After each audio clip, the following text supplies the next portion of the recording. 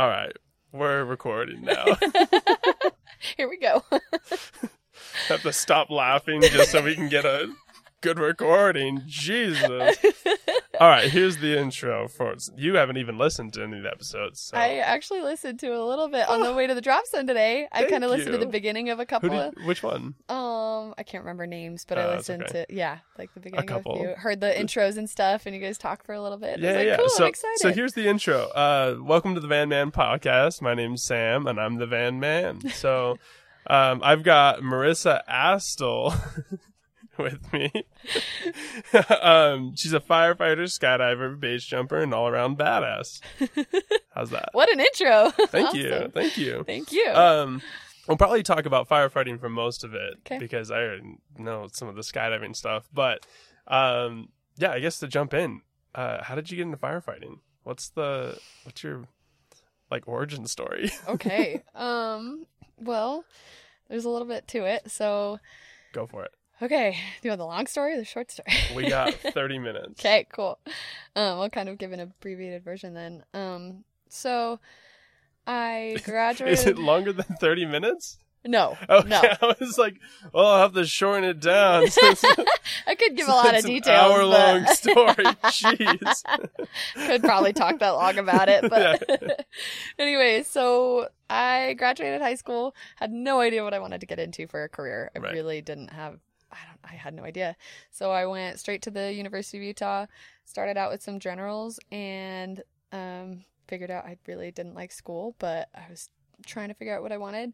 Somebody told me about the EMT class, and I was like, that sounds cool. Maybe I'll try that, because it goes back to in high school, in my early teenage years. My dad had a couple major injuries back to back. It was like 3 years of like, oh my gosh, we wanted to put him in bubble wrap because he just kept it was one thing after another. His first injury, we were skiing. I was like 14.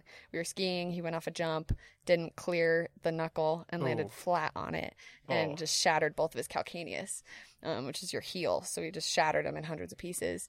And so it was terrible. He was in a wheelchair for months. He was crawling around. We got him construction knee pads because we had tile in our house. So that recovery was rough.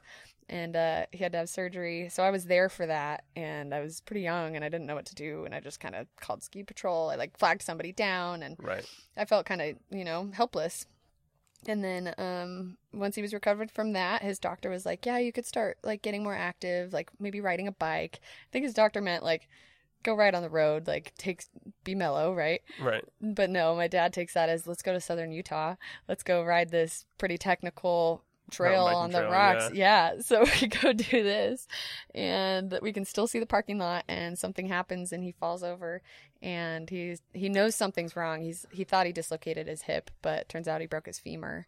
So oh my gosh. Yeah, it was a pretty hard fall on some hard rock. So again, I'm in this situation where I'm I think I was 14 or 15. I had just gotten my learner's permit, I think. So I had barely been driving, and he was like, go get the car, drive it around to the road, because it was a little closer than the parking lot. And he was like, then you guys can help me maybe hobble to the car.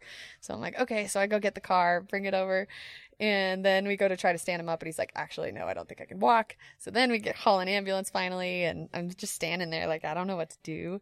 And so that happened. Holy shit. He gets to the hospital. He has to have surgery for that. He has a rod in his femur. Okay. So yeah, there's that injury. And then it doesn't end there. The next summer, he's recovered from his femur and his heels, everything. And by the way, my dad has been mountain biking and skiing and very active his entire life. Right. Never had a major injury. And then it was these 3 years that it was just back to back. But the next summer, he's mountain biking by himself in the neighborhood that he lives in with they live in Park City. He's mountain biking in the backyard, kind of, and on a switchback trail, and he goes over the handlebars, and he breaks his neck. So oh no. He knows something's wrong. He's by himself. So he calls my mom, and he's like, hey, I know, like, I'm in pain. I think I did something to my neck. I don't want to move. So we're like, okay, stay there. We'll come get you. So we have a friend that's search and rescue, luckily, that lives in the neighborhood. Right. So we called him and we were like, what do we do? He's like, come to my house. I think I know where he is because he sent us a pin and he was pretty much in his backyard, which was awesome. So we show up to this guy's backyard or house. Yeah. Our search and rescue friend. We grab he has a backboard and everything in his car. So like my mom and I show up. I'm in like pretty much flip-flops, and like we grab this backboard and start hiking up this switchback trail to go get my dad. And you're like 17 at this point? 16, 17? Yeah, I was like 16, 17. Okay. So yeah, we like start hiking up. He called 911 to get an ambulance coming, obviously, but we wanted to get up to him. So we get up to him, and yeah, my dad's laying there on the trail, and Lance is the search and rescue guy. He kind of talked me through holding C-spine, like rolling my dad, putting him on a backboard, and this was the first time I'd, been able to put my hands on like on the patient, my dad, I guess, right. Like when he had been injured. I was like, cool, this feels nice that I can help, but I still didn't really know what I was doing. Right. It's the first time you've been in a position where you're not just standing there. Yeah. And it was kind of nice. I was like, okay, this sucks. Like, I wish he wasn't hurt, but it's nice that I can do something. So I helped him backboard, and then we started carrying him down the trail. My mom, Lance, and I, and another mountain biker that kind of came by and helped. And we got him about halfway down the trail, and then the ambulance crew showed up, and they carried him the rest of the way. And then they got him in the ambulance, and they're like, do you want to go with him? And I was like, sure, I don't know, sure. So I get in the ambulance with him, and the medic was super cool. He was like, he'll be okay, like, we got this. And we get to the hospital, and they wheeled my dad away, and I kind of had to wait in the waiting room, and the doctor came back in. I was alone, by the way, because my mom went and got the car and then drove to the hospital. But okay. I'm in the waiting room by myself, and the doctor comes back in and is like, you might want to prepare yourself. Like, we don't know how badly he's injured. I was like, what do you mean? And they're like, well, he may never move again. He may, like, we don't know what's going to happen. Like, he broke his neck. It could be pretty bad. Right. It's like, oh my gosh. So then again, I'm helpless. Like, what do I do? Luckily he is fully recovered. He did break his neck. He broke C1. It was really close to severing his spinal cord. But it didn't, and he is fully mobile, no deficits at all. But yeah, wow. So that's kind of all those like experiences when I was in college, and then I was like trying to figure out what I wanted to do, and somebody mentioned the EMT course. I was like, I kind of thought back to that and was like, you know what, even if I don't get in the field, like, it would be good to have some training, right? Like, yeah, it's only a matter of time before Dad hurts himself again. I know, right? It's bound to happen. Jeez, like with this streak, it's not ending apparently. But yeah, so I like got into the EMT course, and I fell in love with it. I loved, the hands-on. Like, it really clicked for my brain. Like, I don't do well, I don't know, in a classroom. Yeah. Just doesn't click for me. And so boring. Like, it's boring. Yeah. I didn't like it. So like actually doing stuff hands-on, there were tests obviously, but like the majority of it was hands-on, and I loved that. So I did that. And then I went straight to my advanced EMT at the U, and some of the instructors, that taught me, they're firefighters too. And there's one in particular that works for South Salt Lake, and he kind of pointed me in the direction of fire. He was like, because I was like, what can I do with this EMT cert, right? Like, right. And I was like, can I only work on an ambulance? And he's like, well, no, you could like get into fire and do both. And I was like, really? I was like, I could do that? Like, as a female, and as like, I was like, I've seen firefighters in movies, but how do you get into that? Like, yeah, I had never personally known a firefighter. So he kind of pointed me in the direction of like, okay, this is how you do it. This is where you can go to school. This is, the training you go through, and then you can get hired by departments. There's these different departments, and he just walked me through the process. It was awesome. He was amazing. So I did my EMT, advanced EMT, and then I went straight to Fire Academy. Fell in love with that too. I didn't think I would like it as much as I did. I was like, you know what? I'll just do fire so that I can work in EMS. Right. Because that's what I liked at the time. But then I got into fire and was like, actually, this is pretty cool too. I like it. So. Wow. Yeah. That is one hell of a story. Jesus. Sorry, that's kind of I tried to make it fast, but. No, I didn't know any of that. Like, yeah. I knew that you dropped out of college and then done the EMT license first and stuff, but I didn't realize that it was like all this history and memory of your dad getting hurt and these feelings and emotions attached to it to make those decisions to get, like, that's just so cool. Yeah. I mean, it sucks. Cool. I'm glad your dad For sure. made it to full recovery and everything. And that must have been, like, at a certain level, kind of traumatizing. For sure, yeah. But incredible. That's so cool.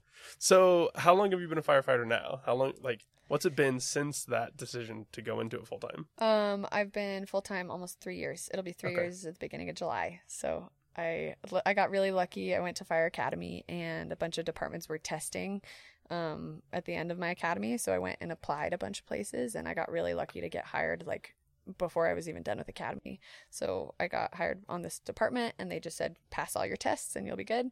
So I got hired right away.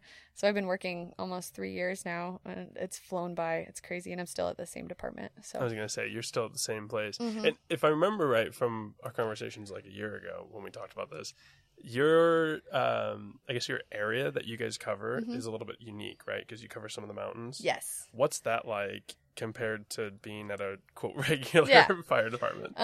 It's really cool. I love it actually because we have just a mixture of everything. Like, yeah, we do. Can you explain why it's unique for people that are just listening to this? For sure. Yeah. So I work in Weber County. So if anybody knows where Ogden is, we cover kind of the surrounding cities of Ogden.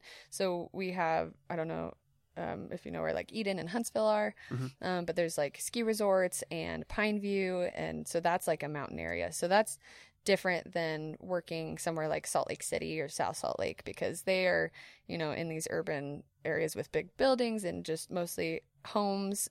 But working up at the station that I work at in Eden, I love it because we get like horseback riders that fall off their horses, and we have to go hike up a trail and go find them, or like we get search and rescue to come out because the skier's been out there all night, you know, in the backcountry, or we get like ice rescues. We get to do ice rescue training where we have these cool ice rescue suits, because Pineview freezes over the winter and sometimes people fall through, like, so we get just a wide variety. And the ski resorts, like we have an ambulance, so we go up to the ski resorts and pick up patients that have maybe injured themselves skiing or snowboarding.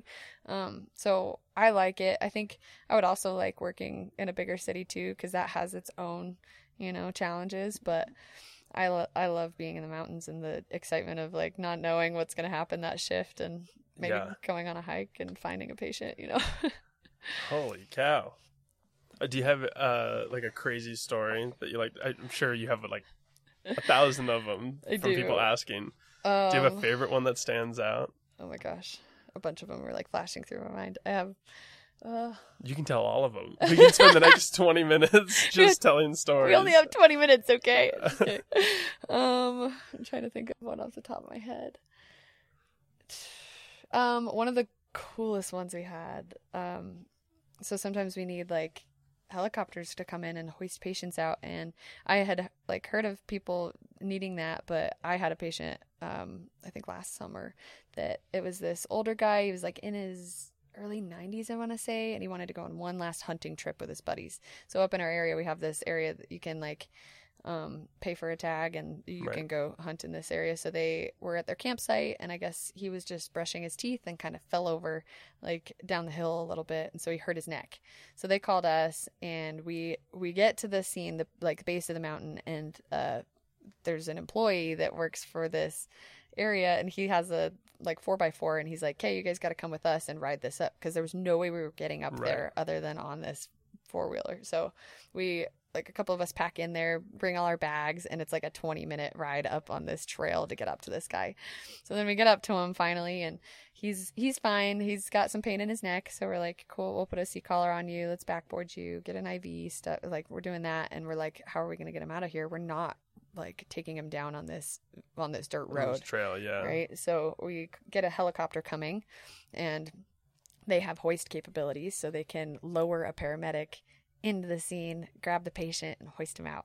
So this is the first time I've seen this, and it was the coolest thing ever, because we're there, we're doing patient care, and then the helicopter, we hear it, it's hovering over us. They like a paramedic literally like rappels into the scene, and it was like a movie. He like drops in, he comes over, he's like, "Hey, what have you guys?" That guy knows he's so cool. Oh yeah, it was awesome. He's got his cool headset on and helmet, and he's just like in his gear, and you're like, it was the coolest thing. Like Top Gun music was playing in my head. Like, And so he gets over, and like he takes over patient care, and we're like, "Hey, how can we help you?" We get the patient in this little seat that they have, a harness kind of thing, and he connects himself to it, and then the helicopter hovers over, and I think he was communicating with them saying, okay, I'm ready. They lower the hoist, and he's like, hey, go grab that. So I go grab it, bring it over to him, and he connects the patient in, and then he's like kind of struggling to connect himself in, and you can see the slack of the line is like being it's going taut because the helicopter's like about to take off, and he's like trying to get connected in, and like last second, I swear it happened so fast, he like gets the patient connected, then gets himself connected, and then they were gone. It was like the helicopter just swoops him off. I was like, it blew my mind. That was a really cool thing to watch. And then they take the patient down to the base and put him in an ambulance and then took him to the hospital. And you're staring at him flying away like, that's my backboard. Yeah, it was pretty crazy. Thank you. Yeah. That's a great story. Right? That's awesome. Yeah, that was really cool. Jeez. Holy smokes. I've got stories for days, but we don't have all day. How often does something like that happen? Is it like that's happening every shift? No. Or is it once a month you get something really cool? It really varies kind of based on the season and like, I don't know how many people are out and what's happening. So it's not every shift is exciting like that, right? Like we could go of course up there at that station that we work at. I've gone shifts where we haven't run a single call in 48 hours. Like I'm up there for 2 whole days, and sometimes we don't run any. And then sometimes we're running all day, and we're super busy. So it really depends. But summer, I would say, is our busier season because we also have grass fires, and those keep us busy. And then there's a lot of people out on horseback, like horses and mountain biking, and more during the summer because people are doing stupid shit all the time. Yep.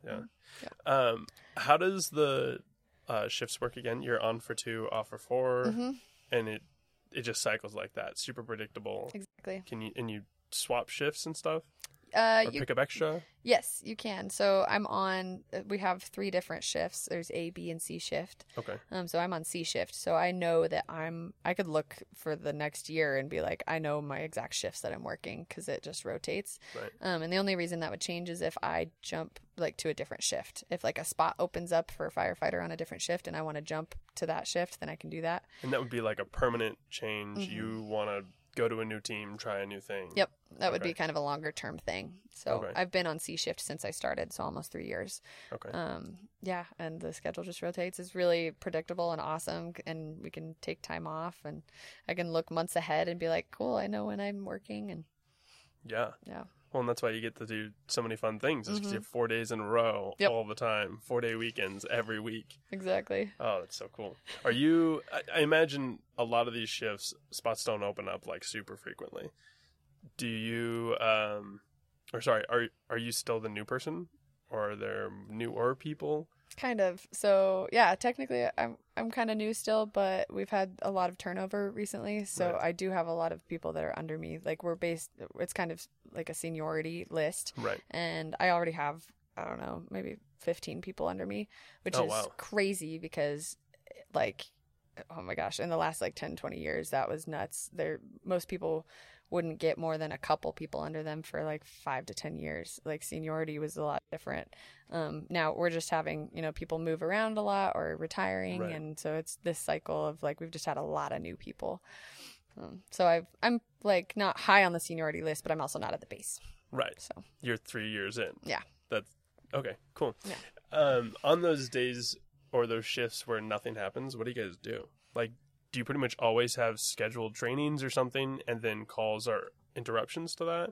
Or are you just sitting around waiting for calls? No, so we keep busy. Like we have different trainings every shift. It's not like on a super consistent schedule, but there's almost always some training going on every day, whether that's like a live fire training where we're practicing that, or EMS, or a new protocol we need to talk about, or just there's always something. And then we'll cook meals together. We'll hang out. We can work out, but usually during the day from like 8 to 5, we're trying to stay busy. We also go out and like check hydrants. That's something like we just need to make sure all the caps come off so that if we do have a fire, that the hydrants function. We'll go do inspections because we do that of businesses. So we keep busy like from 8 to 5, and then after 5 p.m., that's kind of our time. So we'll sit around, watch movies, and oh, okay. Yeah. That's interesting. I didn't realize that after 5 o'clock, It's kind of like your own time. Yeah. And if we have calls, obviously, like Right. that, it takes precedence and we wake up and go. But yeah, you're still at the station. You're still on shift, but you're 9 to 5 essentially. Pretty much. Oh, interesting. So do you know how many fire hydrants in your area? Not a number, no. Oh, okay. I was just wondering, like, if there's like 278. I have no idea. A lot. There's a lot. A ton of fire hydrants. Yep. Okay, cool. Yeah, that makes sense. I mean, you can't just sit there, and then I imagine there's just like a lot of ongoing training, just like anyone else, like any job. Yep. But your ongoing training is a little bit more fun. Mm-hmm. It's really fun. Cool. Do you have any, like, I don't know, what's the worst part about firefighting? What's something that you didn't really expect, maybe, that you're like, I could do without this, but I'll deal with it for the job? That's a good question. I wouldn't say it's like something that I wish wasn't there, but it's something that I didn't expect, I guess. Sure.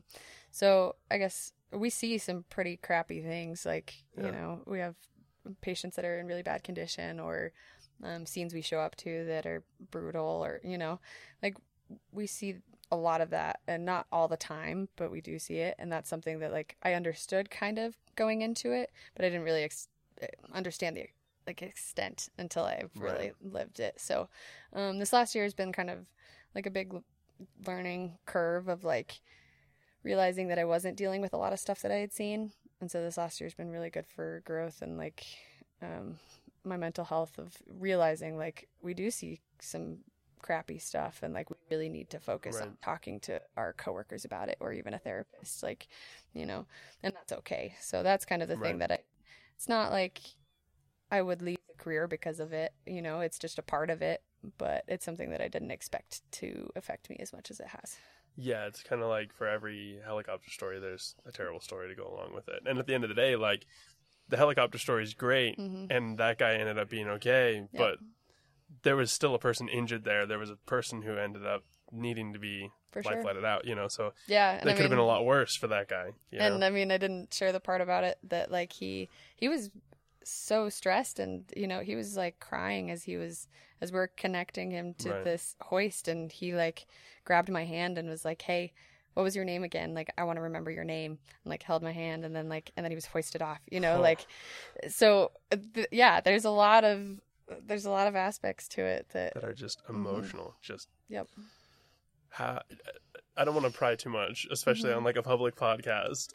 But for someone who may be thinking about getting into firefighting, or already in firefighting, hell, even just someone who's just, like, regular life dealing with their own shit and their own emotions, can you maybe share, like, some advice from how you've learned dealing with your own emotions, and what you would maybe suggest to them? For sure. I would just say the therapy is awesome. My whole life, I've never dealt with it. I've never really thought that it was something that I would get into, but and I think there's kind of a negative stigma towards it, especially in the fire service. Just us thinking that we're strong enough and we don't need it and we're okay. So I guess the biggest advice I would give is that I'm a firm believer that everybody could use therapy. Like, whether you're working a normal 9-to-5 job, I don't care. Like, everybody has their own stressors or anxiety or things that they go through. So I think that's the biggest thing, is just getting over, like, that thought of, I don't need it, I'm okay. Like, I feel like everybody could use it. And not that everybody has to, but, you know. Yeah, well, I agree. I think just because you are working a 9-to-5 job like me, and you're not dealing with this crazy stories like yours, doesn't mean that I don't have problems too, and that I don't, you know, deal with my own emotions and heavy shit. Thank you. Yeah. I think that's really great advice. I think everybody should be going to therapy and talking about those things a little bit more openly. Yeah. Are there any like misconceptions about firefighting? Things that maybe people approach you and think, "Oh, you're a firefighter, you must." Yeah. And you're like, "No."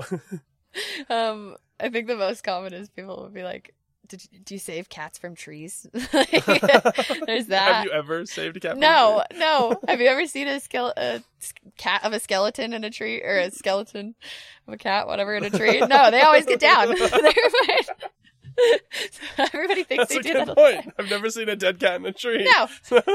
Never seen a skeleton just up there in a branch. So they get down somehow. Poor cat. The firefighters didn't get there in time. Stuck in a tree. Probably the biggest misconception. We save ducklings out of storm drains more than cats out of trees. Do you really? Yeah, all the time. Do people call in for that? Yeah.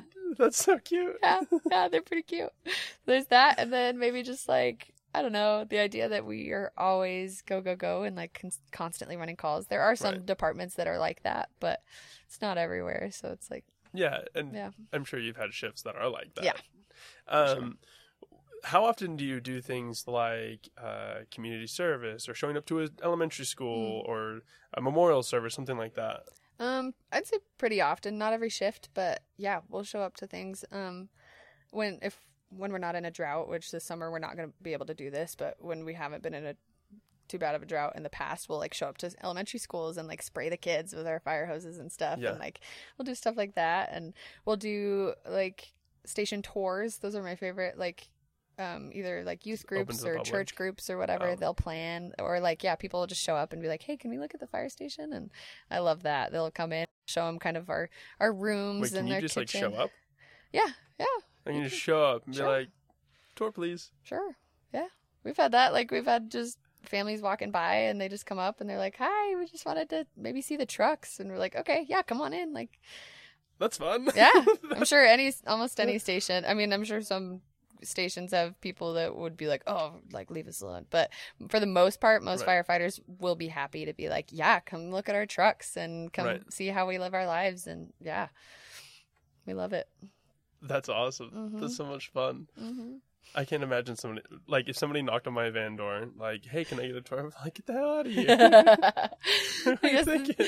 Yeah. It's a little bit different when you're a public service, right? But do you have any, like, yearly events that you're like, I can't wait for this yearly event every year? Anything that's really consistent? That's a good question. Not really. Well, I guess we kind of have, like, a summer barbecue thing we do every year, so that's fun. We set up, like, games for kids and stuff, and like we have little firefighter outfits that they can put on and run around, and so I guess that's a fun thing. And then we have this little train that like one of our captains, he drives it every year, and he like just drives around the kids in this little train around the fire station. So I guess that's a yearly event that I look forward to. Oh, the little ritual, little festival. Yep. That's cool. You mentioned before, if we're not in a drought, you do certain things, but we are in a drought. Are you like gearing up when you know that Utah's in a drought? Are you like, oh, shit's gonna go down? Because we've had some really bad fires. What's that like? What's the advice you give to people so that you don't have to deal with that shit? Gosh, yeah, it's a little daunting. It's just like, we know it's gonna be a hot season and it's really dry. So the only advice I'd give is just don't be stupid. Like, a lot of our fires that we go to are started by, I don't know, people shooting their guns in an area that shouldn't be, or like leaving a campfire unattended, or just dumb things that are really, you can mitigate them, by just common sense and like taking care of your stuff when you're in the outdoors. So that's all I'd say. Yeah. Oh, I wish everybody would do that. I know. I was at a bonfire a couple weeks ago, and my friends, we were picking a fire pit at one of the little campsites, and they were like, oh, one time we were here, we set up a fire underneath this bridge. Let's go check it out. And so we went under the little bridge, and it's this tiny little stream in Provo Canyon, and they wanted to set up a fire there. I was trying to be polite, but I was like, oh, let's maybe not do it under this wooden bridge. What are you, stupid? And they were well-meaning. They're very smart people, but, they just wanted to have fun. And I was like, that's not... Like, that's how we end up being in the news and starting the fire that we always hear about. And then I'd get a call from you like, what the hell, Sam? What the fuck were you thinking? Yeah, no, I it's always sad to hear that when it's something that's easily mitigated. It's a ricochet from a bullet, from somebody just having fun and shooting. Like, it's always the most simple thing. And it creates just absolute devastation. Sure. We have, like... 2 or 3 minutes. What? So, yeah, it flew by. How did that happen? Yeah, it went by really fast. But I do want to talk about skydiving a little bit. Okay. Because you're a badass skydiver. A lot of my friends know that I skydive, but I only have like 90 jumps, which is a lot. I actually put on like 40 jumps at Skydive Arizona. Awesome. So much fun. That place is a lot bigger than I thought it was. Love that. I remember going down there in October for the first time thinking, oh, like Skydive Utah's big. This is going to be a little bit smaller. Maybe it's not quite as busy. And there's like 4 planes running the whole time. There's 300 people just constantly up in the air. They're doing these giant 90-person jumps and camps. It's crazy there. Blows your mind, huh? How many jumps do you have now? I think I'm about 240. 240. See, everybody, like, that's someone who skydives. That's still not very much because I jump with people that are like, yeah, I have 1,000 or 2,000. And I'm like, I still feel like a baby. You're basically an infant until you hit like 500. For sure. Yeah. Oh. That's so cool. And you started base jumping. So how many base jumps have you done? I have about 39 base jumps now, I think. What was the transition like from skydiving to base jumping? Because I've no clue. It just seems so scary. It is. Like, I'm not scared of skydiving at all. But base jumping seems terrifying. It's interesting. It's a parachute sport, so it's similar, but it's also completely different. Right. You know? I'd say like the canopy piloting translates a little bit, but only to an extent because the canopies that you fly in base jumping and skydiving are different. So going into base, you're kind of relearning everything. I mean, you're learning how to fly these new canopies and then how to, like, if you go, which you should, like, when you're beginning to learn, you should go to a bridge first. And like, so you're learning how to step over a railing and like stand on this object that is way shorter than anything you jump in skydiving. Right. Like my first couple jumps, I kept thinking about how like we jump at 13,000 feet from a skydive. Right. When we're at like 400 feet, we're on like our base leg. We're under canopy. Yeah, we're thinking about landing. Right. We've done our whole skydive. We're almost landing. Right. Yeah. But the bridge is like 487 feet. So you're like standing on this object at that moment when like normally skydiving, you would have done your whole skydive. So that took me a minute to wrap my mind around because you could see the ground, you could see the trees and the people standing down there and you're like, I am so low right now. What am I doing? But once you get over that and the feeling of, you know, I think once you push past that fear, once you have that extreme fear and then once you push past it and succeed, it is the best feeling ever. Love it. No, that's so good. I can't wait. I'll do it eventually. Yeah. There's no way I don't. Just because, like, if I skydive and it's not scary, I gotta do something else that's scary. So eventually I get there. I'm curious, though. I've always tell people, and I have no idea, just making shit up. But I always tell people you start on you start on a bridge because there's a risk of you, like, flipping around when you open and you don't want to hit a wall. Yes. Okay. So cool. Yeah, that's called. Glad I got that right. Yeah. No, you're right. The term for it is like having an off heading. So like when you jump, when you're facing this way, if your canopy opens the same way you're facing, that's on heading. But yeah, based on like the pack job or your body position or winds, like a lot of factors, your canopy can open the wrong way, which is what you're talking about. It could open complete 180. And then if you had jumped a cliff, you're facing the cliff. And that is not ideal because you don't want your canopy to go into a rock or your body. So the bridge is a bit safer, obviously, because there are less objects to hit. Right. So if you have a 180 or even a 90, and then you have the time to correct it and there's nothing that you can hit. So it's still dangerous. It's still base jumping. The landing is still, dangerous because you're flying over trees and, you have to be accurate with where you're putting yourself down. But the bridge is a safer place for that reason. So yeah, you nailed it. Good. Thank goodness I'm not lying to my friends. Okay, that's like basically all the time that we have. Oh my gosh. That went by so fast. That was super fun. What's next? Do you have like another thing that's really cool that you're also trying to get a certification for? I think I'm going to get a motorcycle. Oh, hell yeah. Okay. So that's kind of my next thing. All right. I'm stoked on base jumping right now. I'm just doing that as much as possible and still love skydiving. So those are my things. And firefighting, I'm still in love with, staying at the same department for now. And yeah, motorcycle might be the next thing. I was like, I need another adrenaline thing. Stop. Well, thank you so much. Yeah. I appreciate it. Bye, everybody. Thanks.